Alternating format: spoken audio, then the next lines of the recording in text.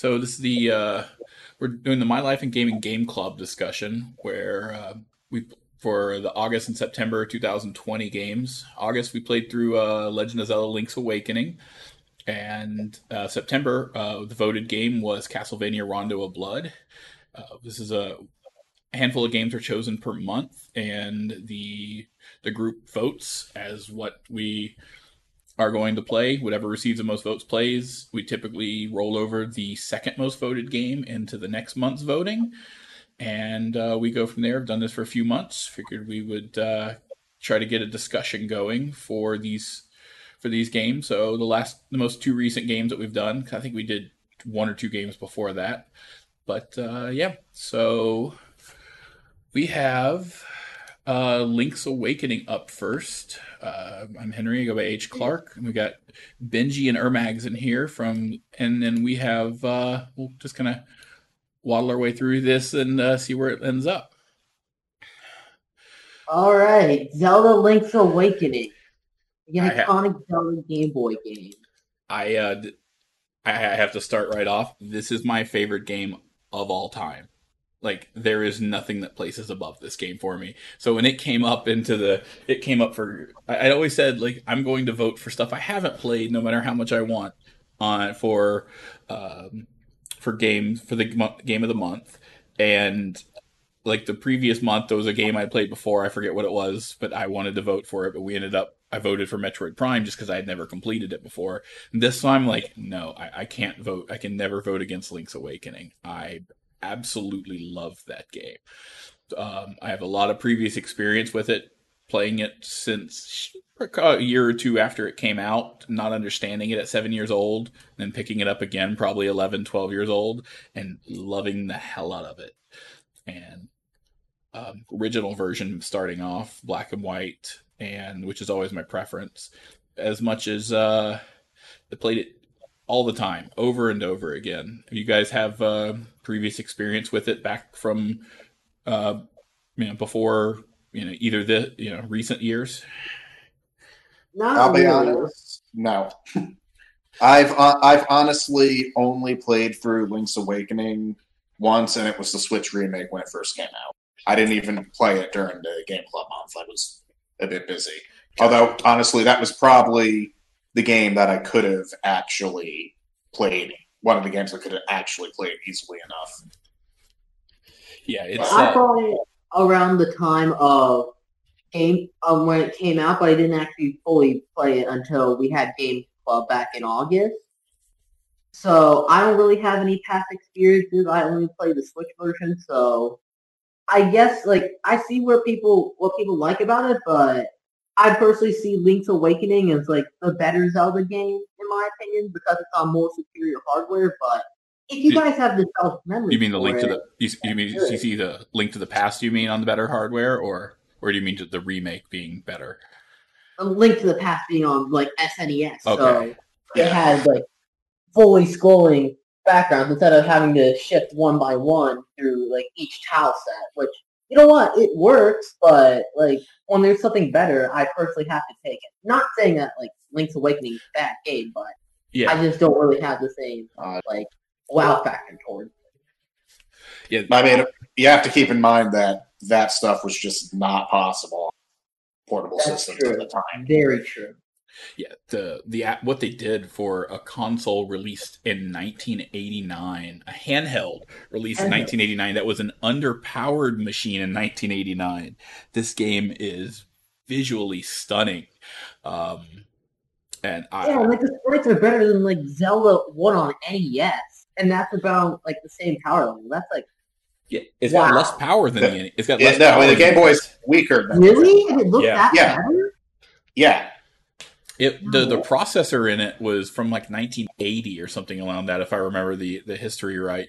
When Gunpei Yokoi was developing the Game Boy in the early 80s, they were using what was already an old CPU, or I guess it was mid 80s. But yeah, I mean, we know from the Game Gear that if they made something that was basically actually an NES and portable, it would have the battery life on that would be non-existent. Yeah, six batteries. The Game Gear is the master time. Yeah. Yeah, that is really impressive. Yeah, so the first time I guess both of you have only have real experience with the Switch version. Then it sounds like from what you're saying. Yeah, I mean, I did. Yeah, I did get the 3DS re-release of the Game Boy version at some point, but I never actually played through most of it. And I do have some memories of kids at school playing Link's Awakening. I don't know why I never got. Well, okay, actually, no, I do know why. It's because I had a Game Boy and I had an NES.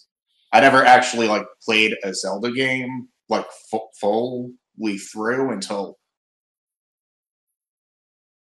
crap. I think it was actually Wind Waker. Oh wow. Yeah, I didn't have I didn't have an SNES or an N64 growing up. So yeah, I had Zelda 2 before this, and may have had Zelda 1, but that was later by the time I got that. So I got Zelda 1 at a garage sale. I think my childhood copy of that never worked though.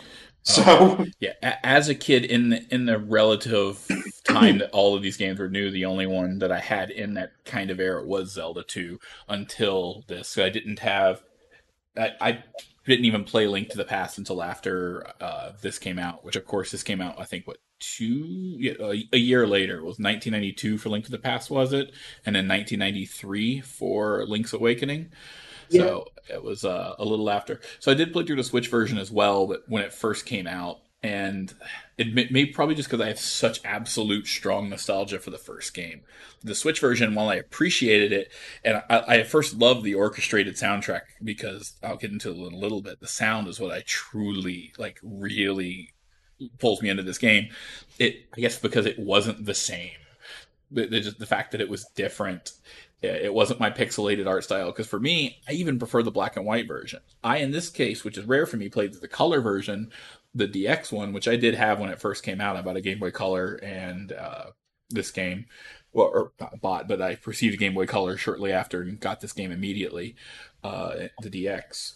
The DX version, I actually applied a patch to it, a quality of life patch, just to play something slightly different that made the text much more legible, especially on a display. Because even though I own multiple copies of the game and a Game Boy Advance Consoleizer and many handhelds, I played this on my Mister, FPGA device to try to, it's just as accurate as playing it on a real, but I wanted to use a different controller than using a Super Nintendo controller because I'd become obsessed with the Saturn, the Retrobit Saturn controller, and I wanted that D-pad. So I played on Mister so I could use my Retrobit Saturn controller. But with the patch, there was much nicer font used that was still compatible with Game Boy, supposedly, as well as no incessant beeping when your hearts are low. And there's I actually did have a couple of minor graphical glitches the patch caused. But yeah, there was a couple of weird things. But overall, the patch made a big difference. But it was the DX version where I have the most nostalgia. I love the black and white one. Is what means the most to me.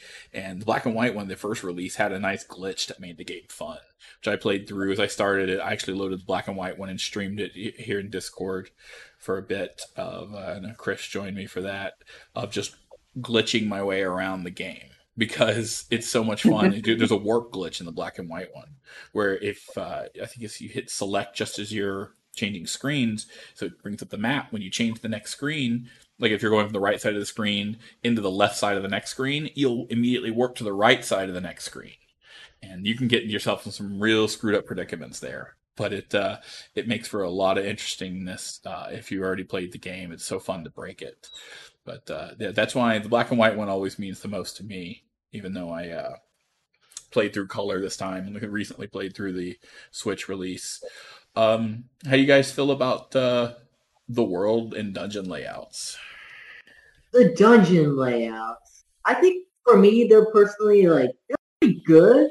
I feel like there's a bit more puzzle solving I'd like to, but usually I'm more of come on, let's just get on with the game. I want to see what else this game has in store. But other than that, I think the puzzles themselves are pretty good. I really enjoyed taking my time thinking, no, this doesn't work. Let's go back. Let's retrace my steps. So you do this and that. And I actually kind of like that. I'm not really a puzzle solver at all. I usually just give up on that. I find the guide to the section. I'm like, oh, okay, you do that, and you just move on. Okay. But here, the puzzles were actually really fun. So I actually decided 100% agree. I love the puzzles in this game, even though I'm not usually the puzzles, if they're too intricate in most games, just get a bit annoying to me. And again, nostalgia tinted glasses here.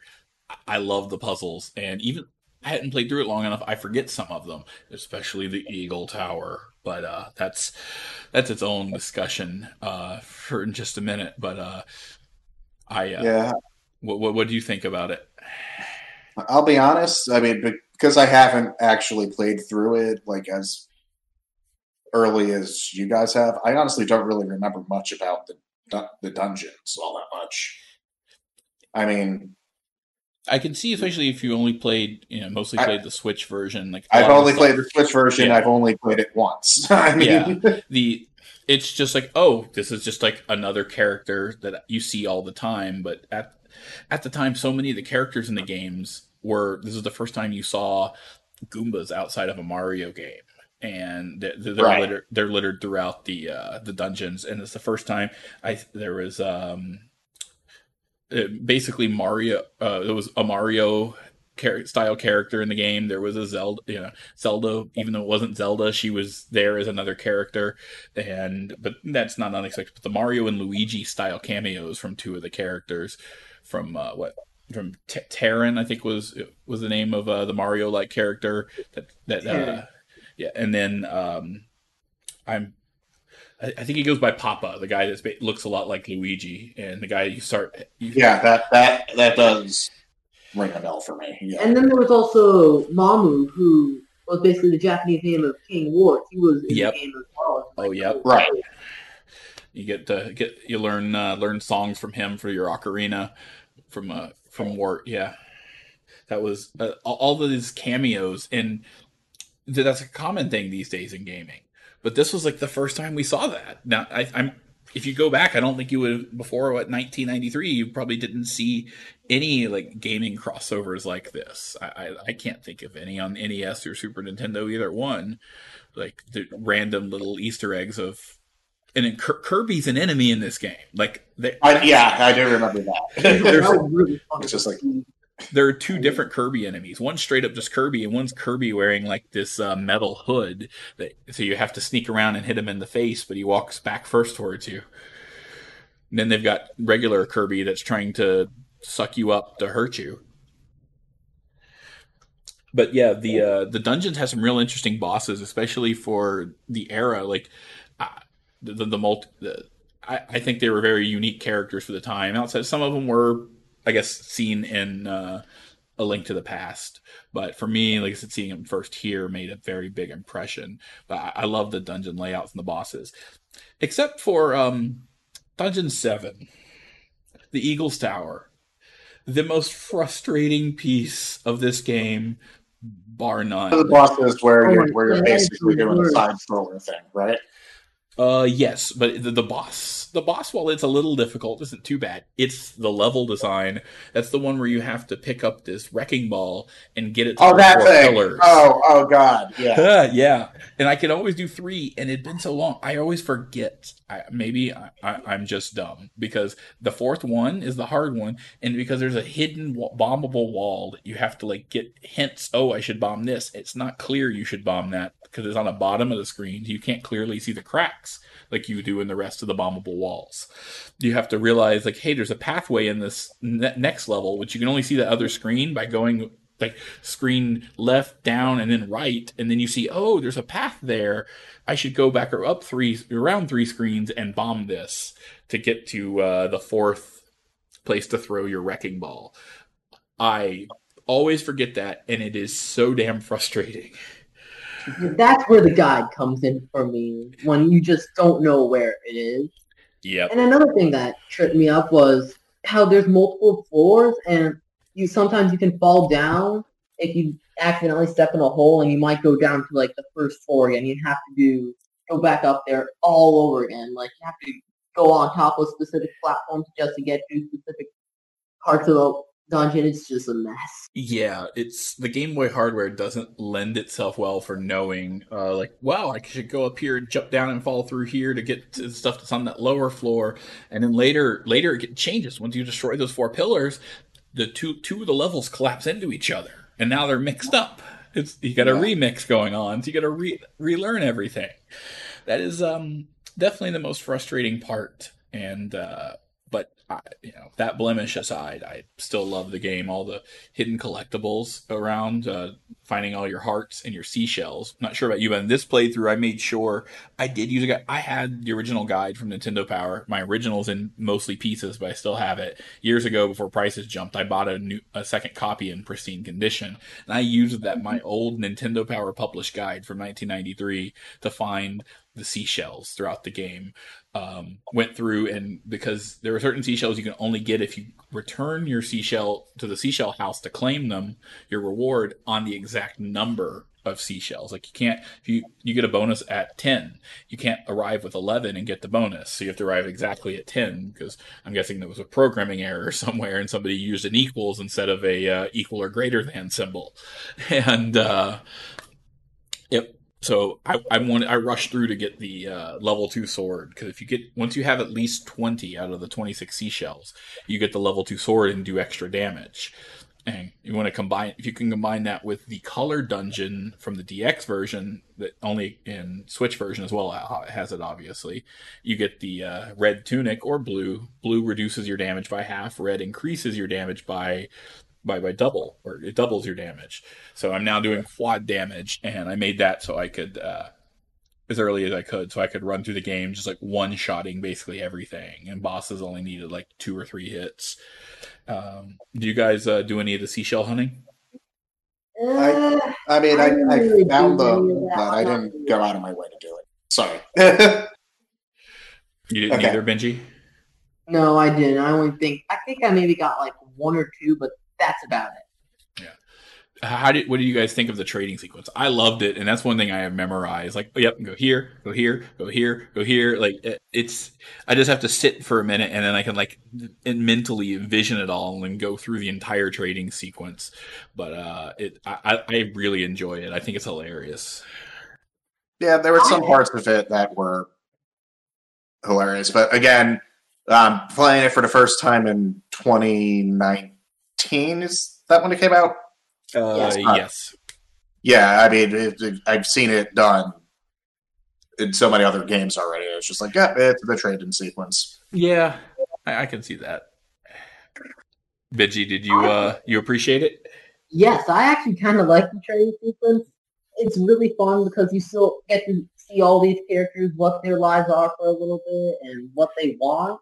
And one of my personal favorites was when you're in Animal Village, there's the goat who wants like a flower, and then she's like, "Oh, how nice!" And like, "I want you to give this to Dr. Wright," who is based off of Dr. Wright from. Oh, that one. Yes. Yeah, and then when you get to him, she catfishes him with a picture of Peach in the Switch version. Yeah, and her base, I don't remember about the Switch version, but the basis for Mr. Wright that she's infatuated with is actually Will Wright. Yeah. I thought you said, for some reason I thought you'd say, like, I was thinking you said something else. Sorry. Yeah, the Will Wright thing was hilarious. Of course, I didn't get that at the time, but as I played through it later, as teenager knowing who it is, I thought that was great. But I loved when you give bananas to the alligator, or you give the dog food. The dog, you have the dog food, and the alligator sees you have it, and he loses his mind. I must have this dog food, and you watch him eat an entire can of dog food, can and all, and I love it. And then he gives you bananas, because what alligator doesn't have a bunch of bananas sitting around to give you? And later you trade the bananas for a stick from a monkey. Of course you give bananas to a monkey. And then you give the stick to Terran, who pokes a flipping beehive, and then the bees chase him like all around the screen, and is playing like the 8-bit version of what I imagine is Yakety Sax from Nintendo's version of it. And I love it. Like, absolutely. The game's so full of these hilarious moments like that. Yeah. But and there's always interesting ways how you end up giving stuff. Like, I still don't know what it was that wanted the bow. This little weird ball. I don't know if this was to be a baby version of Bow Wow, which Bow Wow's in this game too. Of course, Chain Chomp from Mario Brothers 3 is it, and then later games obviously as well. But then this little ball that he really wants the bow. The ball wants to play dress up. I don't know what that ball is supposed to be, but yeah, I always found the humor in the game great. But then I guess the last thing on this particular game I want to bring up, and this is my highlight, is the audio, the music in this game. Music is good. Of course, the whole point of the game ends up being about the music because you're trying to wake the windfish with the 8 instruments that you have to collect. So you're playing the music, and I get goosebumps every time I hear the Ballad of the Windfish in full. And as a kid, I would plug up my Game Boy. My friend had a nice stereo in his nice for our age stereo in his room, and I would plug my Game Boy through the headphone jack up to a stereo just to go to the egg and play my ocarina to listen to the Ballad of the Windfish. It's like that song is like haunts me. It's so good though. That and everything Tall Heights gets stuck in my head randomly for days at a time. Uh, for an 8-bit system, like 8-bit portable, making the Totaka made. I'm forgetting his first name, but Totaka, of course, his song is in there. The Totaka song that's in every game is hidden in there. And Prince Richard scene in the game, but the music to me, I've never heard something so beautiful in 8-bit. You guys, well, I guess you spent more time with the Switch version, so you're familiar with the 8-bit music as much? Not I'm really. familiar a little bit, but like I remember the main theme. That just feels like an iconic 8-bit Game Boy theme to me. Like if you tell me like this is a retro music, that I think of like Zelda Link's Awakening main theme when you're first in the village for the first time. Like that always comes to my mind. I actually I got to take that back. I think I am familiar with that because I have played Oracle of Ages and Seasons. I think they use the same soundtrack for like some towns and like the overworld and stuff. Yeah, the game reuses a lot of the same audio. I've played through most of Ages, but I haven't completed the game. Yeah, they do reuse a lot of the same audio. That theme music is just it's so high energy. It's absolutely pumping. And the Switch version, they orchestrated it, and it sound is technically amazing. And for me, it can't quite compare to how crazy that 8-bit audio was for, again, a device from 1989 is putting out this type of sound. Just was absolutely like blew my mind. But the music is definitely is always stuck with me. It's a large majority of my life that's been stuck in my head, and I never tire of hearing it. I'm trying to think if there was anything, or I guess what I was talking about, they reused all the assets to make sequels that Capcom made, kind of spiritual sequels in the Zelda franchise. But this game's actually based on, I'm sure you know the another game. It's The Frog for Whom the Bell Tolls, which I finally bought a copy of and keep saying I'm going to play someday. That's what the main character out of that game is, Prince Richard, which you run into in this game. You got to get the golden leaves for, so he lets you into the third dungeon. But yeah, the game was actually the engine and everything. Some of the characters were based on, that game, because there's Nintendo likes reusing those in their games to create stuff, especially for stuff that's going to be big in the West. All Doki Doki Panic becoming Mario 2.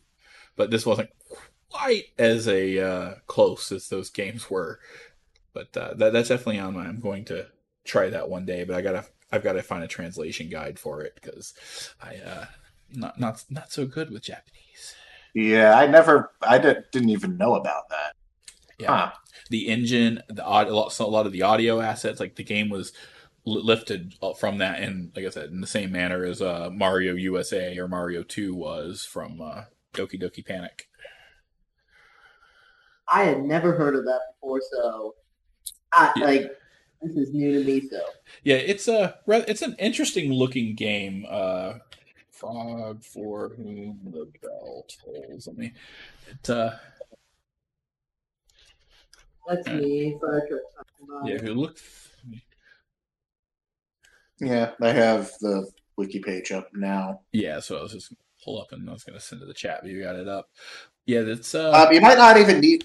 Well, okay. I mean, if you're going to play in a physical copy, maybe you do, but there is an English fan translation apparently. I figured there was, and one day I'll look that up and play through it. I didn't. That was. Nintendo worked with Intelligent Systems back when they were, before they were known for. I guess later their biggest known, I guess, was the Paper Mario later. But yeah, that was a lot of Intelligent Systems as well. Was this game, Mm-hmm. and they took a lot of the. It looks like this had some of the same 2D stuff as well. I guess the 2D platforming sections. That's likely how they ended up with the.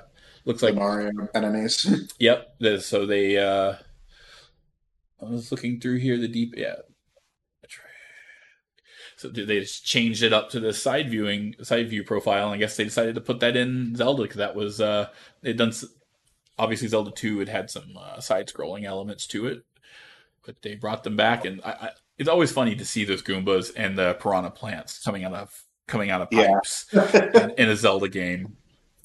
And being able to stomp on them as well. Yes, once you have the feather in the first dungeon, just being able to hop up, and then one of the secrets is if you hop on a Goomba, it will always give you hearts. So if you're a little low and listening to that annoying beep, find a Goomba and jump on it. It will give you health. So I love this game. I'll always love this game. Anything to do with it. So I'm obviously like very, very skewed on my appreciation for it. When it hit me originally as a kid. So yeah. I'm saying so. You guys are a little, a little cooler on it than I am, I guess. Where it seems like you guys enjoyed it, but don't quite have the same obsession of it. It seems. Yeah, I mean, it's just that when you've seen a lot of the stuff done in this game done in a bunch of other, like honestly, basically, other than like the 2D side-scrolling stuff and like the Mario enemies. Most of everything that was in Link's Awakening, it's been in games released since, so it doesn't have the same impact.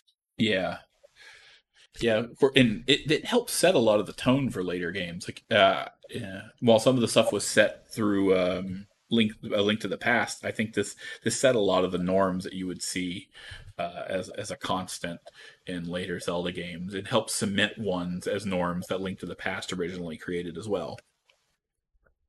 But for years I was always disappointed that Nintendo didn't do much with that game.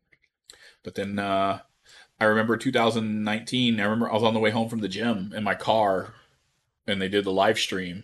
I was listening to the live stream and looked down. It came up when I'm at a light. Probably shouldn't have, phone in the car when it's going. Probably not. But that aside, I'm pretty sure the cars around me, even with all the windows up, heard me scream like a little schoolgirl when I saw the ship, when they showed off the preview for the first time.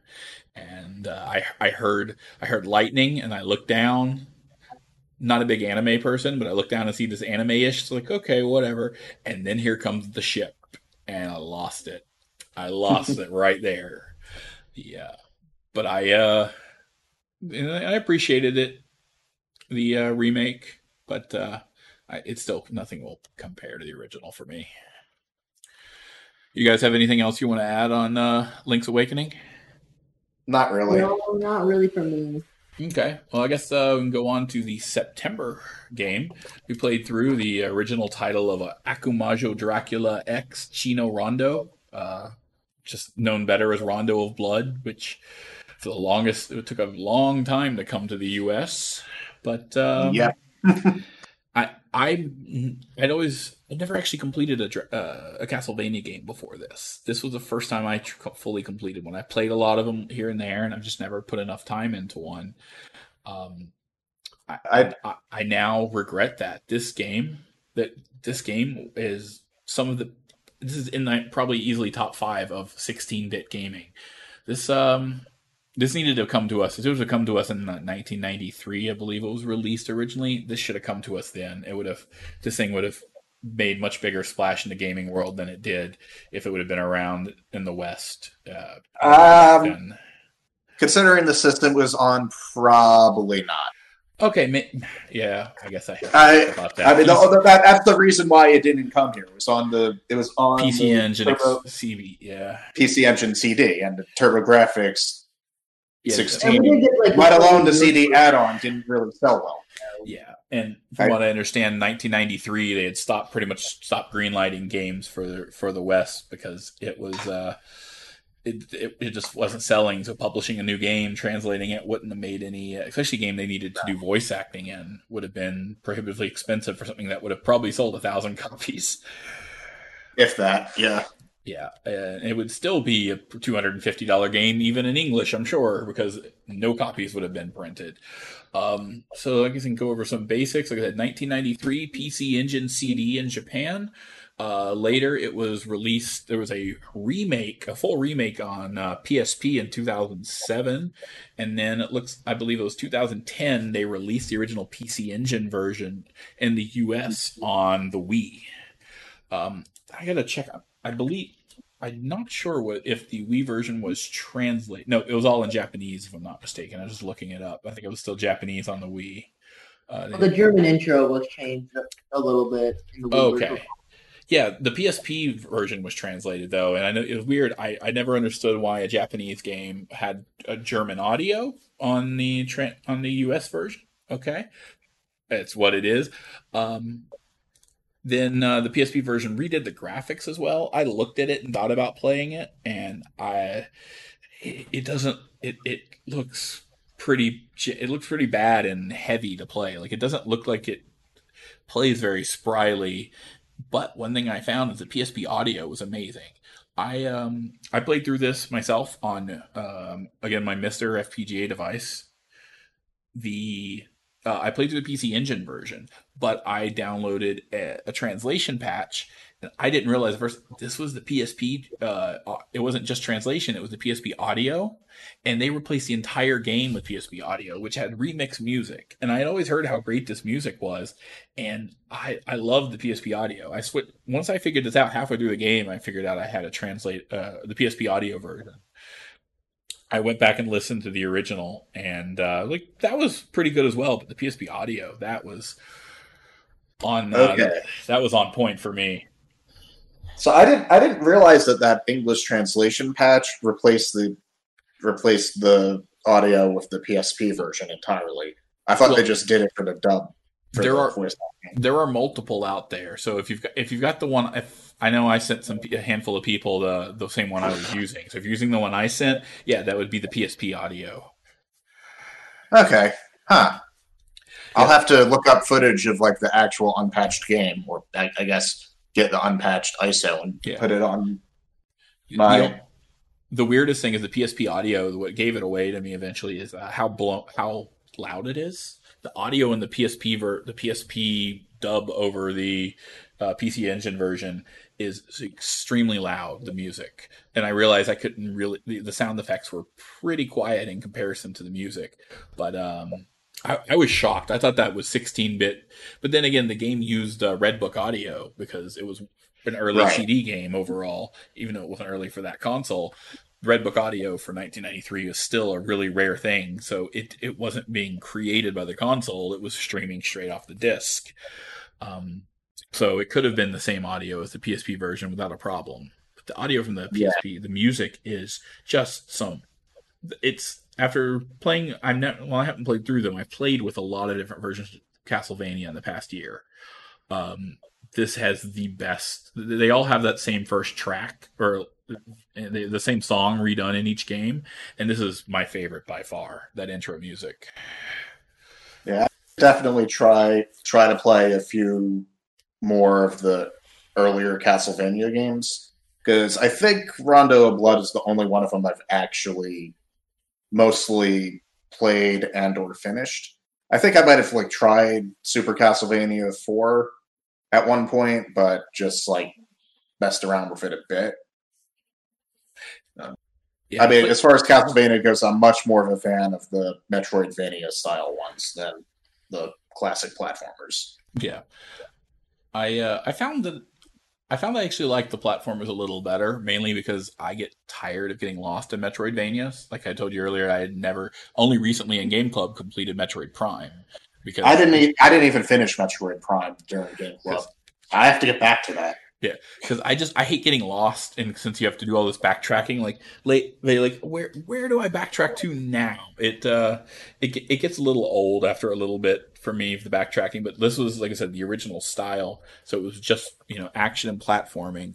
We'll get to the gameplay, I guess, in a minute. The graphics, 16-bit. 16-bit games relatively similar to each other in general, but I thought this was well done with the parallax scrolling. There was always the nice weather effects when you were outdoors. I thought the game looked pretty darn good for given the limited resolution. Yeah, it did. Yeah, it's definitely a pretty game. It really is, and considering this is a console that was released, the PC Engine that was right after the Super Nintendo release, if I'm not mistaken, right? So this is definitely a great looking game for judging the age of the console. Let's see. PC Engine was like 1987. No, yeah, it's 87. Or 87. Jesus, it's pre Mega Drive / Genesis. Yeah, this is the game looking this good, and it's old, and it's the oldest of the 16-bit systems. It's only 2 years older than an NES. That's insane to think about. And the CPU is still 8-bit when it's a 16-bit console. Yeah, the CPU is 8-bit, but there was the graphics card was the graphics in it, or I guess it wasn't a graphics card at the time. Were effectively 16-bit style. Yeah, they were. It was. Yeah, it was deceptive. Yeah, and regardless, even if it's technically an 8-bit system, the graphics still look 16. What everyone thinks 16-bit is, because back in the day, none of us knew what X-bit actually meant. Right. When we were talking about it, so it really doesn't matter. It looks just as good as anything on Super Nintendo or Mega Drive, Genesis, and it's just mind-blowing to think it was tech from 1987. But then again, that's probably why it was stupidly expensive and made it do so poorly, especially here. Mm-hmm. I mean, yeah, it didn't do poorly in Japan at all. It beat Sega. But, well, I guess that doesn't technically necessarily mean it did good in Japan, but it beat Sega in Japan. That I didn't actually realize. Wow. Yeah, the Mega Drive was like dead last of the 4th gen. I didn't realize that. I knew the Mega Drive wasn't near as big as it was as here or in Europe, but I didn't realize in the East it was that. It was that big. The Mega Drive did that bad. Oh wow. Yeah. I definitely I can appreciate the graphics and, of course, the audio. Of course, the audio isn't being generated on the console. The CD audio means it could be literally anything, but they made it work really well overall. They did. For you guys, experience with this game, is it fairly recent experience for you guys, or did you happen to play it closer to an era at all? Because for me, this is a game I toyed with only. I think I've only ever touched it since I bought a Mister, and I just bought a Mister early this year.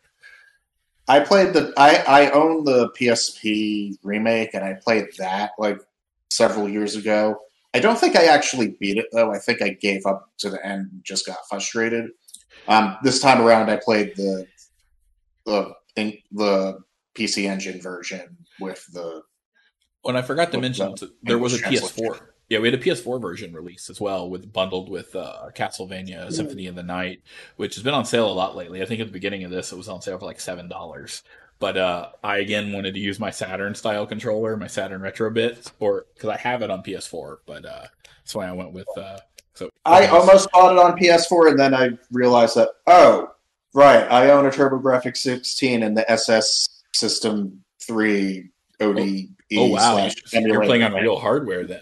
Yeah, I was like, there's no reason for me not to play it on real hardware. I have the way to do it. Well, yeah, real hardware in quotes, because technically the CD part is not real hardware. But I don't think it was like with the Sega CD where it actually had any other chips. It was just CD processing. Yeah. So. from there, the gameplay itself, I found it very solid. At first, I used a lot of Maria because this game does have the having a two playable character, which I believe was unique for Castlevania, at least at the time. Maria was a lot. You could unlock her in the first level, and she was a lot faster, a lot more nimble, did a lot of damage, but she had no health. She takes crap loads of damage compared to Richter. Richter was beefy, and she was a glass cannon. Yeah, I basically only switched to her when my problem in the stages was just getting past the stages as Richter, just because of how much slower he is and how much harder it was to dodge stuff. Yeah, but he was better at bosses, I found, due to the tankiness. Yeah. Granted, you can't switch mid-stage. Otherwise, people would just switch to Richter. Yeah, true. You can't switch. But I switched to her because I liked how much easier she could play through the levels. After a little while, because I got stuck on the fourth stage. If you looked in chat at all, you saw how much it took me on and off playing couple nights a week for 2 weeks to beat the Headless Swordsman boss at the end of the fourth stage. That's when I switched back to Richter because I figured it was easier to learn to navigate the stage as Richter than it was to learn to beat the boss as Maria. Because she takes no hits and you have to be able to tank a few hits for him. It's almost impossible to go hitless unless you're just top tier Castlevania player. Yeah, the amount of time you said it took you sounds about right. I think I beat it a couple of days before you. Let's see. Yeah, I beat it on the 14th. Yeah, that's around the time I did it, but I started I think I probably started the first or maybe a day or maybe the end of July, the last day of July, since it was clear this was going to be the winner for this month. Even though I was pushing for Lunar, I'd always, I was like, I was pushing for Lunar, but it was like, all right, it's clear that Symphony of Nights or Rondo of Blood's going to win. The game after that was still incredibly difficult, but nothing was quite that bad for me as that was. It took me 2 nights to beat the boss rush, though. Later, you get a boss rush at the end of the 6th level, the level before last. That took me a while. I was like, there were definitely several points in the game where I just kept dying, and I'm like, okay, I'm done for tonight. And then just went and did something else. Yeah. Do you have any issues with any real part of the game, Benji? No, I didn't really play it this month. I don't really have a Mister, and I didn't get the PS4. Oh, okay. I just realized, you've been quiet for a little bit, and I didn't realize. Okay, you didn't have a chance to play it. Okay. Yeah, I didn't really have to. Also because I was busy in September with a few new games like Tony Hawk Pro Skater remake, so I didn't really have a chance to play it. Okay. I was switching between this and Ghost of Tsushima. Okay. I haven't touched that yet. I'll eventually wait for it to be a $20 game, and I pick it up, and probably by the time I pick it up, it'll be on PS5, and hopefully it's enhanced there. But the difficulty was up there. I got tired of running the stage. I can tell you I was so tired because I died so much. To complete the boss, I might have succumbed to the ease of Mister and turned on Infinite Lives. Just so I didn't have to run the stage over and over again, because the Mister has a built-in cheat engine. Just so I didn't have to keep running it over and over, because that's what was deteriorating me so much. Because even though I learned how to play through it, I didn't do this until I mastered the level. Like, I could play through it. I still got so overly exhaustive playing through that level because of there's really the part where they want to get you is this guy's throwing bones, where you have to jump over these spinning spikes or fans or whatever they are, and you're getting thrown. They're throwing bones at you at the same time. Right. Those guys, if you're not frame perfect, they will start taking a crap load of health from you. This guy, sometimes no matter how good you do, their cycles aren't. I couldn't predict them. Sometimes they would. So it's just I can't keep running this. So I eventually just spent 2 nights on end, even after turning on Unlimited Lives, so I could get through that. But the rest of the levels, there was always death was a hard fight. That's just hard because projectiles I found in this game are very difficult. Navigating projectiles is it's a bit tricky. and he has some real tricky ones. But once you figure out his projectiles, it's not too terrible. Spent most of a night. I think I completed him the same night as the Headless Horseman, and so on that last night, I beat Headless Horseman right off the bat, and then was able to complete Death that same night. Yeah, item crashes in the fight, at least in the fight against Death. Actually, most of the fights in general do help a lot if you have the right item. With my multiple deaths, I would not usually have enough hearts. Yeah, unless you ran through the if you're using new lives and not game over. I'm brain dead here. Let's try this again. If you're not, except when your first run through of the level, you don't usually have enough hearts to do much in the way of crashes. If you're just when you die and respawn right outside the boss room, you can crash once and then you've got nothing left. So I typically didn't use crashes, except I think I did use it at Death, and that's the only place. Yeah, I mean, it still takes off a sizable amount of health. Yeah. Even if you could only fire it off once. Yeah, I preferred to have my be able to keep spamming my axe throwing and or holy water throws, because the holy water was a really useful thing a lot of the time when you could get it. Okay, use the holy water, actually. Okay, yeah, I liked it. I found it quite a lot because when I had a lot of difficulty, I would go and watch speedrunner videos because, of course, their tactics are they've mastered it. They've mastered it. So when I would learn, like, okay, this is how they're doing it. It looks so easy. It's not that easy. Holy crap! These guys make stuff look so simple and like, oh yeah, this takes 13 seconds. Yeah, if you 13 seconds after you put an entire year into practice. I know exactly when you need to hit them and where. Yeah, I'm not going to be frame and pixel precise. The boss rush took me some time, but it was a lot of fun after I kind of figured it out. There was a couple tricky parts. This game's all about pattern recognition. Holy crap. It's more pattern recognition heavy than even a Mega Man game. Oh, yeah, definitely. It's like whenever I would first get up against a boss and I'd be like dying, it would be like, I can't figure it out. And then once I finally fix on what the pattern is, it's like, oh. Yeah. Oh, no, I know exactly what to do here. Yeah, and when it hits you, like, oh, it was that simple the whole time, and and that always happened, except for the Headless Horseman, Headless Swordsman. That one, that one was just, I don't know. That was one of the most difficult fights I've ever had in a video game. I'm not a Dark Souls type fan, so that's not. I didn't have much trouble with him. I think I might have managed to actually beat him the first time I fought him. I probably was able to spam item crashes. Yeah, maybe. So. I've tried him with Maria a lot. That's when I switched to Richter's after all the failures, and like I need to. Oh yeah, no, I fought him as Richter. That probably helped. I still, after I switched to Richter, it took me a number of days, many days to. Because I don't know, it's his head. Once you figure out his ground attacks, it's that floating head. Again, this game, enemy projectiles are evil in this game. Oh god, yeah. Because Richter is so heavy to control. He is, and once you get him going, it's difficult to change what he's going to do once you got some inertia going, especially when it comes to jumps. And you have to learn the pattern of what the head's going to do, which platform to be on when the head comes up, which pixel to jump when the head's coming at you if you want to clear it, unless you get lucky enough to come at him with 50 hearts and keep item crashing him.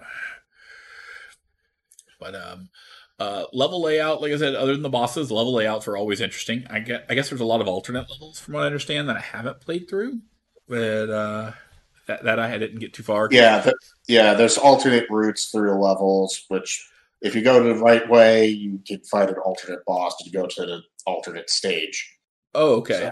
I knew there was alternate routes, so I didn't realize they were actually going to different levels. Because, like I said, this was my first experience with the game, and by the time I was done with it, I was so frustrated. I didn't want to go back and spend any more time. I love the game. Like I said, one of my top games of the era, but I couldn't take it anymore by the time I was done. Yeah, in order to rescue all the all the girls you need to rescue. You have to actually go into the alternate stages. Oh, I didn't realize. I thought I'd heard about one more girl to rescue, but I didn't. I didn't ever find any. Like 4. Oh wow! I guess I really suck at the game then. I mean, not really. Like I said, you would have to find the alternate boss to go into the alternate stage, and then you'd have to find them in the alternate stage. So, and I think Annette, you can't even say. I think that's her name. I think the last one you can't even save if you don't save the other ones. So, wow. Yeah, that's. I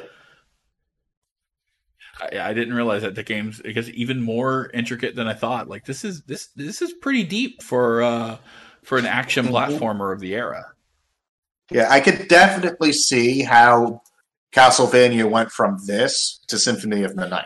Yeah, I mean, all the item pickups. So if you've got hidden levels and hidden people to save, and you're only going to use your mainly it's just your whip throughout the game. You're not changing out items like you do in Symphony of the Night, but right. All the different item pickups, which that wasn't necessarily new to Castlevania, and then the heavy reliance on them in a lot of fights, and then the crashes. Are crashes, were those new to this game, or were those in the previous 4 games?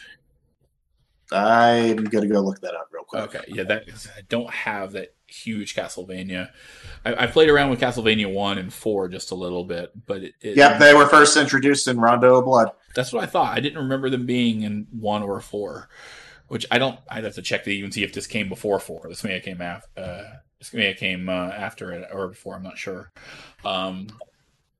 But I can. Yeah, you're right. I definitely see the little bit of the progression of wandering around, because the only real hidden thing I found was in the very last level, right before fighting Dracula, I found a hidden room, and I was just jumping, so I jump a lot for the hell of it, and I happened to be holding up during a jump, and I landed on an invisible staircase, which brought me up into a room with a whole bunch of, I think it was just cash, I guess, so you can at the end of the game buy, because the game you can go and buy hints for the game. I don't know. Did you mess with that? Did you see that at all?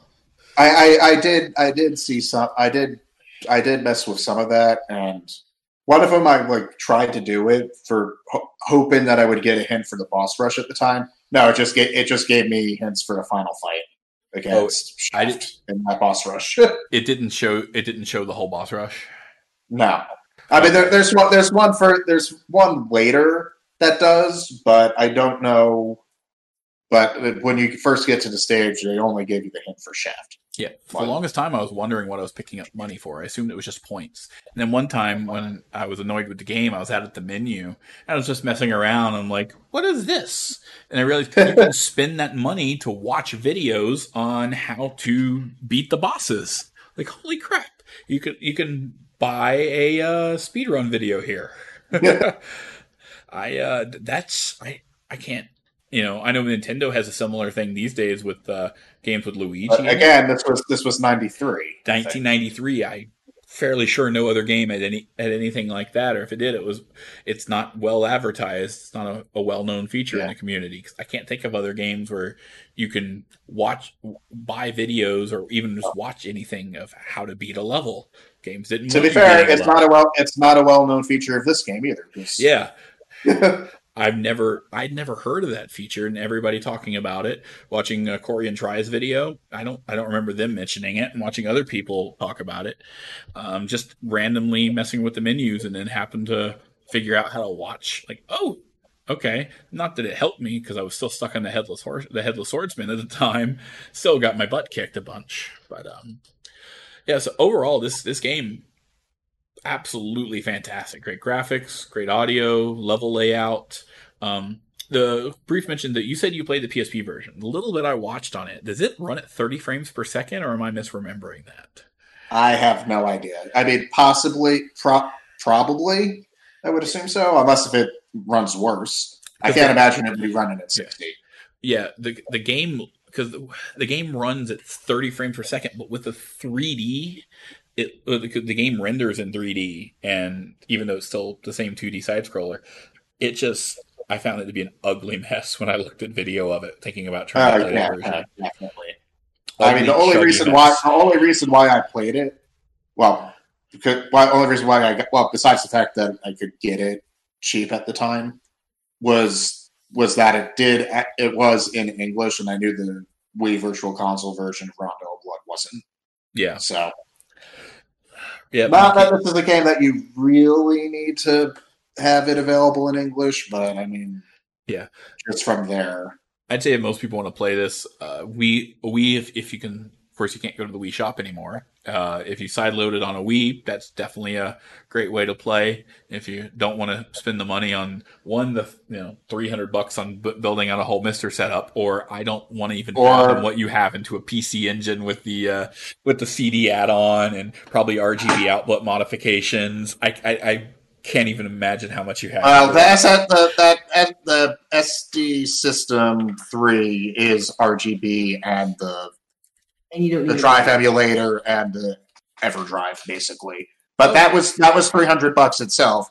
The TurboGrafx cost me $200 because I managed to at my local game store to find a complete in box one, and I was like, I cannot pass this up. $200. I've never priced them, but that sounds cheap for what I expect they go for. Again, I mean, well, okay, I think it was the box. I think in the box was like missing some stuff, maybe, but it was in the box at the store. But again, it was also at like a local game store, so it's just entirely possible they're like, okay, that's as expensive as we could put it and actually expect to sell it. Yeah. Well, I live in Orlando area. It's a very screwed up retro scene. They would still list it for that and hold on to it forever at any of the stores around here. Nobody, it's absolute mind numbing. Like I went over to Tampa yesterday. Game stores over there, when I go over there, are much more reasonable. That stores here would not. I was in Richmond, Virginia at the time. Okay. Yeah. To give you an idea, here in Orlando, there's a store with a not even truly CIB because it's missing one piece, Sega CDX, and they want, I know originally they were asking $1,200. I think they still got $900 on it for the complete, they call it complete in box, but I know that it's missing some pieces because I know the owner and I've even sent him the pieces it's missing on eBay. Like, you need to buy this, and he didn't. TurboGrafx actually looks like the cheapest complete in box on eBay with all paperwork is there's one for $350 after shipping. So there's one. Apparently, there's one that says. Well, I don't know if this was actually in the box. I'm looking at price charting right now. That it says complete. It's not in the box, and that was still $179. Yeah, and then $300 for the SS whatever. I forget the name of the add-on. So SD System 3 or whatever. Right now, you go on PlayStation, and for anywhere between $7 and $20, depending on what time you find it, I think it's worth. It's definitely worth the $7 to $20. I think it's on sale for $10 right now. Definitely. Yeah, that's probably the easiest and best way to play it, and the easiest way to play it, and also probably the only way to actually give Konami money for it right now. Yeah, even though Konami is terrible, but come on, if you don't buy the stuff that they do, that's actually stuff you want them to do, they'll just never do it again. Who knows what's about that? They just did that cash grab on PC this week by releasing crappy versions of Metal Gear Solid 1 and 2 on the PC.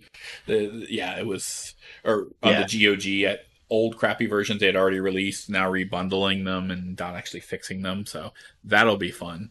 So anyway, back on the TurboGrafx discussion. It does look like that the price for a complete one has increased like by at least $100 since I got mine. Yeah, I'm looking on eBay right now, and that one, the $350 shipped, is one with the box that's really badly faded. There's a nice one that's going to be about $395 shipped for a nice complete in box. Yeah, because I've definitely had mine since at least 2019, possibly even earlier, and in 2019. Price charting says complete in box was like $205. And of course, as everybody knows, if anybody listens to this afterwards, or everybody knows here, March of 2020, something happened, and while that something happened, game prices may have gone up 50 to 100% across every single generation, including even modern generations have gone up in price. Current generation stuff, so it's a little crazy out there. That's why I'm barely buying stuff right now. I can't do it with the pandemic pricing.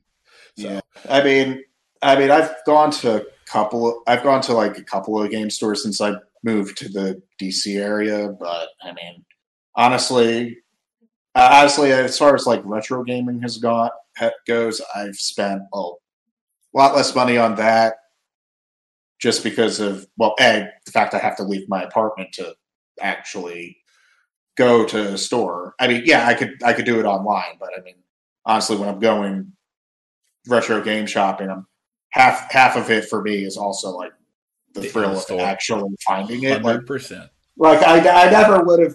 Well, okay, I wouldn't say never. At some point, I might have actually went and bought the TurboGrafx 16 online, but I never would have picked up a complete in box one if I didn't stumble upon that at my local game store and being like, oh, and I'd seen that it was at a price that it was like, how is it only that much? I mean, yeah, it's a lot, but how is it only that much?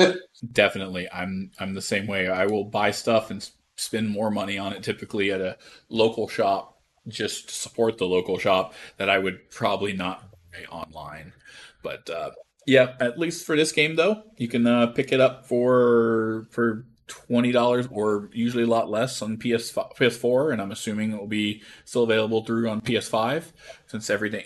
I'm hoping this is in those games that they're 99% they're talking about.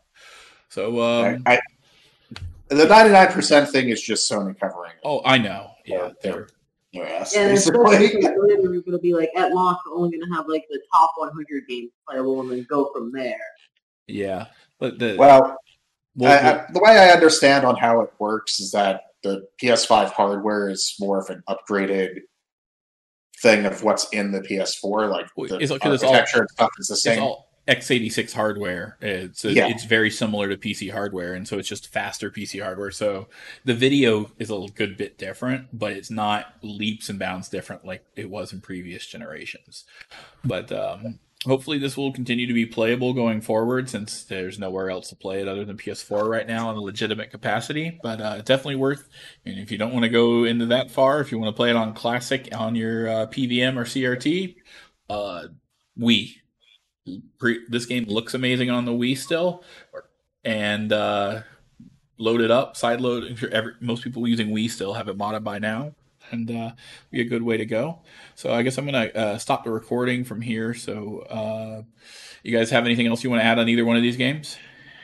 Yeah, I'm good. All right, I appreciate you guys coming in. Taking some time out to do this with me. I'll try to have this going, try to get something going. I don't know if every month or maybe every other on future game club games here in Sounds good. Game League Discord. All right, thanks guys. All right, welcome. All right. Nice talking to you.